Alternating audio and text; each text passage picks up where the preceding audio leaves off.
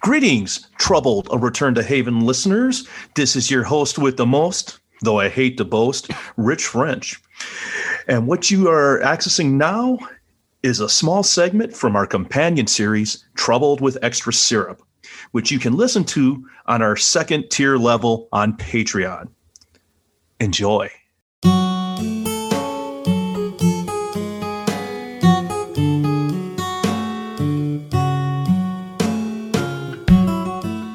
Have you listened to every episode of your favorite podcast, Trouble to Return to Haven, but you're still craving more delicious content? Then get your fork and knife ready because Troubled with Extra Syrup is here to fill that craving for more Haven-related content.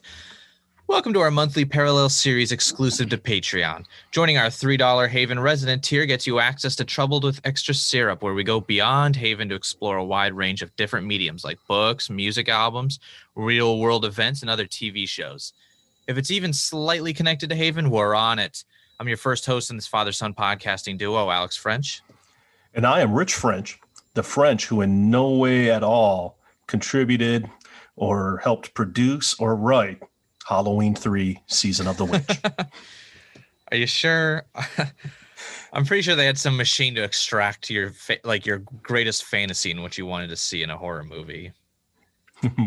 Yes, that was turned from stone. They used Stonehenge, right, to do it.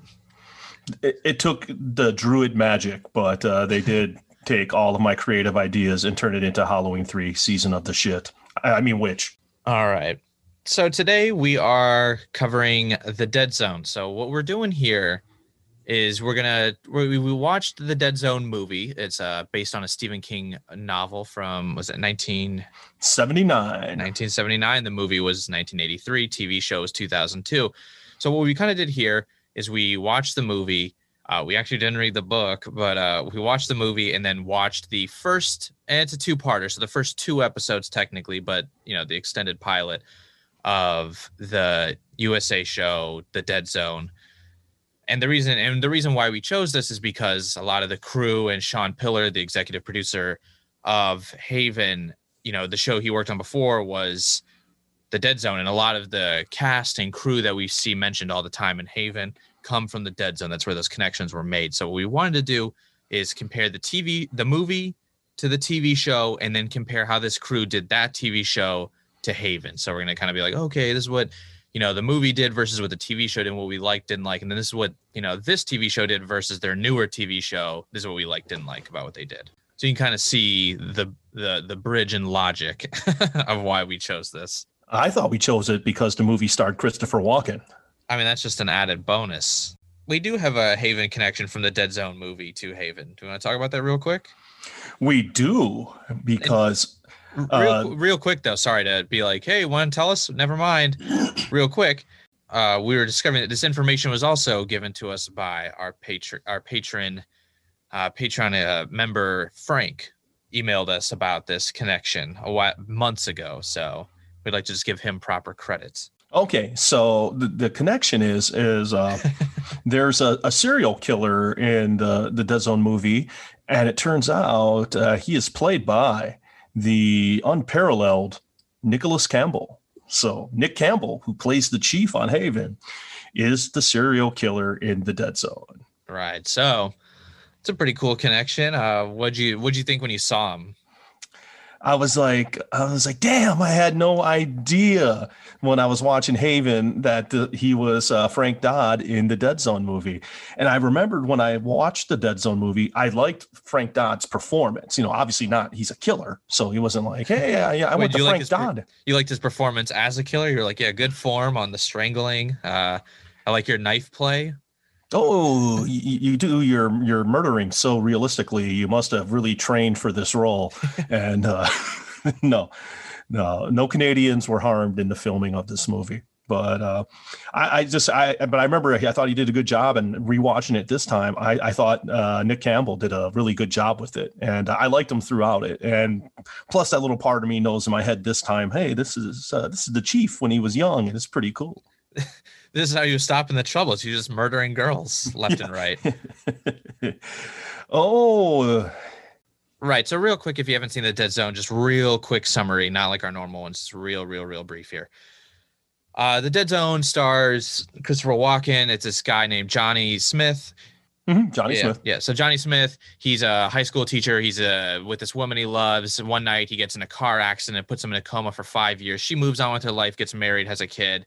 He wakes up with a new ability to, when he touches people, he either sees how they're going to die, or someone close to him's going to die, or someone died in the past. Just some real strong psychic connection like that. And he, kind of helps a nurse save her daughter, blah, blah, blah, blah. He stops a serial killer, Nicholas Campbell. We just talked about him. And at the end, he finds out a politician will go on to become president and start a nuclear war. And so he, sets out to stop, quote, Hitler before he, did anything. So, and then in the end, he sacrifices himself and dies to ruin this politician's career and drive him to suicide. Played by Martin Sheen. Yeah, you mentioned it was based on the 1979 Stephen King novel of the same name. That was King's first novel to rank among the top best-selling novels of the year. Okay, I love this movie. I always have. It's, anyone who's listening to this knows, I love Christopher Walken. And this was really how I was first exposed to Christopher Walken. I didn't really see him in like The Deer Hunter till later, after this had came out and I watched it. I love the movie. I thought Walken was great. I thought it was shot well. Just really dug the concept. Okay. So yeah, I like The Dead Zone a lot too. You showed it to me as a kid. So I've seen this movie a handful of times. It's been a while. I had randomly, just before we even decided to do this, like back in like December or something, watched part of The Dead Zone just out of like pure fun. And then we talked about doing it. So I do enjoy The Dead Zone. I do like Christopher Walken in this a lot. Pretty great in most things, but this is one of my favorites. I'm a big David Cronenberg fan, as I've also spoken in our main series about. So he directed this film. There's a lot of things that I like about the movie. Just kind of starting from the beginning. One thing I loved is the opening credits, how it reveals the title, The Dead Zone, with it being like an image and then slowly filling in negative space in the screen to, create the letters ZONEDADTHE. Yeah, it's actually a very compelling opening. It kind of gets your attention right from the beginning. It's done very well. Yeah, it's still like slow because it's just stills essentially, like with this happening, but it's a really atmospheric. Because another thing I really like about The Dead Zone, which we don't really see in Haven too much, is winter, right? The fact that everything is like dead, right? That's what it contributes so much to the atmosphere of everything, is that everything is wintry, right? Which, in poetic terms, right? And in terms of like biology and shit, winter represents the season of death, right? Exactly. So fall is change, summer's life, spring is rebirth, and winter's death, right?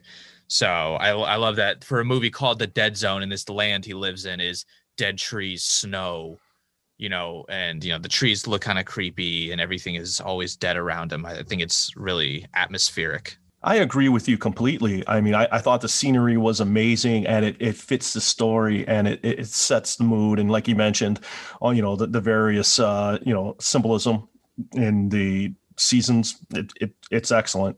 I agree 100%.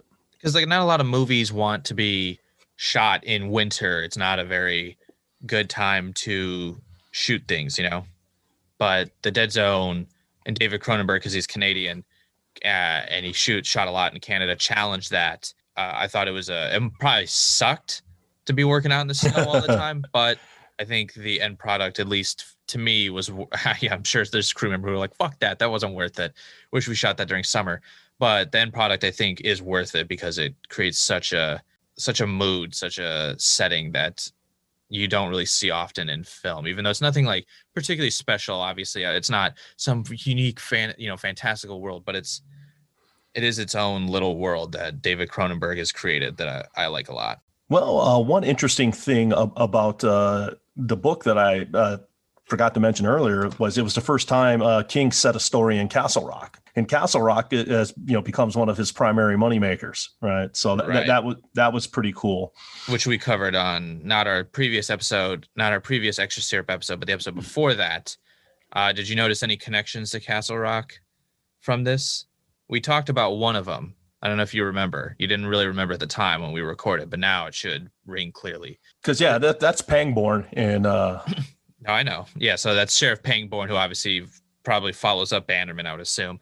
No, the girl who can like sense, I can't remember the character's name right now, but she, kind of has like a dead zone ability, right?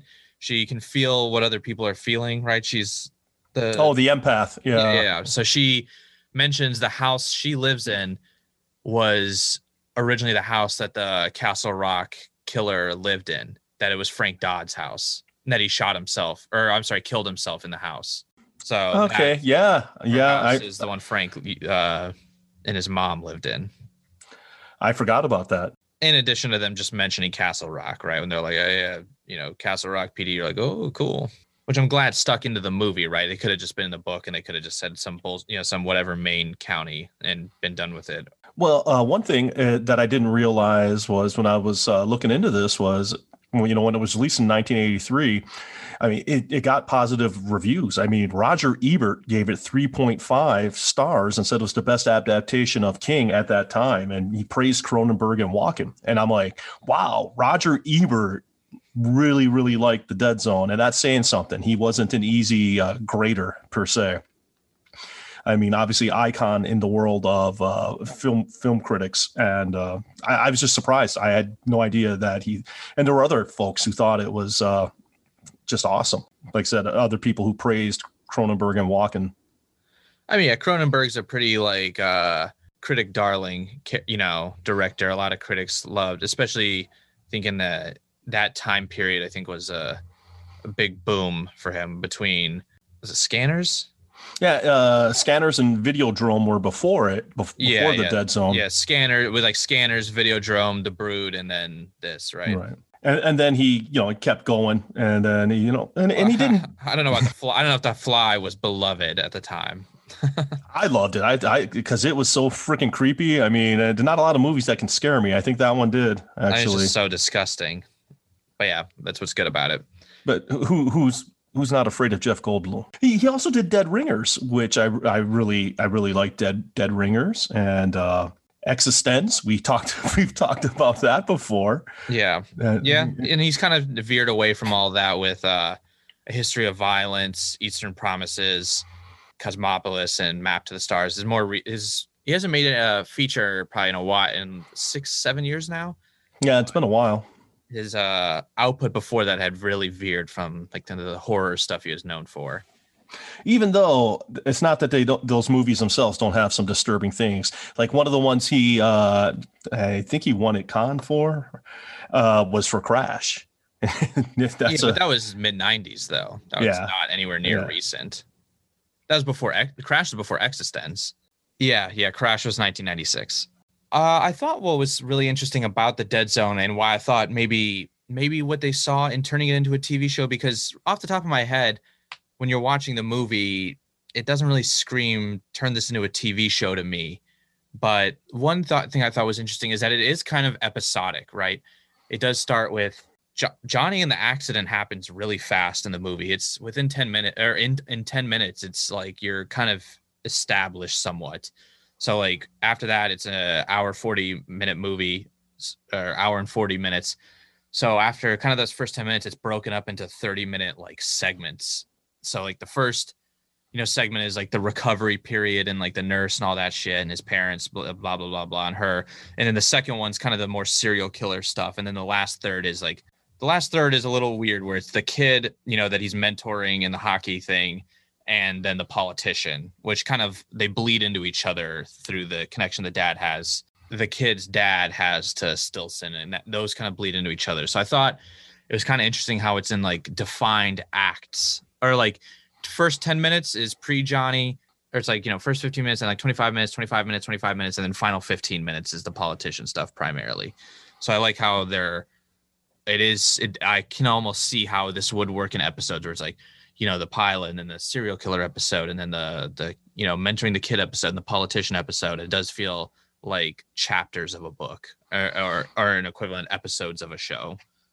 Well, and that's how Jeffrey Boehm wanted to write it and wrote it, because I mean, it took because Jeffrey Boehm thought that the book was just too, it's Stephen King. It's just too far reaching and, and meandered too far, and it wasn't concise enough. So he wanted it into basically in these chapters. And they had a lot of issues with the script. I mean, the first script got rejected, and then Dino De Laurentiis came in board, and they even had King take a stab at the script, but De Laurentiis and Cronenberg, didn't like his version of the script. And then they finally, got to the point where Boehm was working with Cronenberg and the producer, and they came up with this, like you said, this tight script with these episodic portions. So quadrants, I guess you could almost say. Yeah. The way I guess I was it was evolving as I was describing it, and my visualization of it is 2 capstones, the beginning and the end, and then 3 in the middle. So the Pentagon. Yeah, I guess. It's 5 sides, so. Well, it wouldn't be sides. It's slots, or whatever, chapters, essentially. But anyway, it doesn't matter. The pentagram, the storytelling pentagram. So I thought that was just interesting, and I could see where they would come up with the idea to be what, this might work as a show, doing it episodically, since that's how the movie did it. All right. Thank you for listening to that limited sample of our sister series, Troubled with Extra Syrup. Once again, it's on Patreon. If you want to hear the rest of that episode, you can head over there. Join us for $3 a month. It's the middle tier. $5 if you want director's cuts, but that's where the rest of those episodes will be if you want to hear the rest of all of these awesome extra episodes. Thank you for listening. Check you out next time. No, fuck. Check you out next time. Check you out. Hey. I don't know where that came from. How you doing? Well, you'll be listening to us hopefully in a week. Please keep listening to us.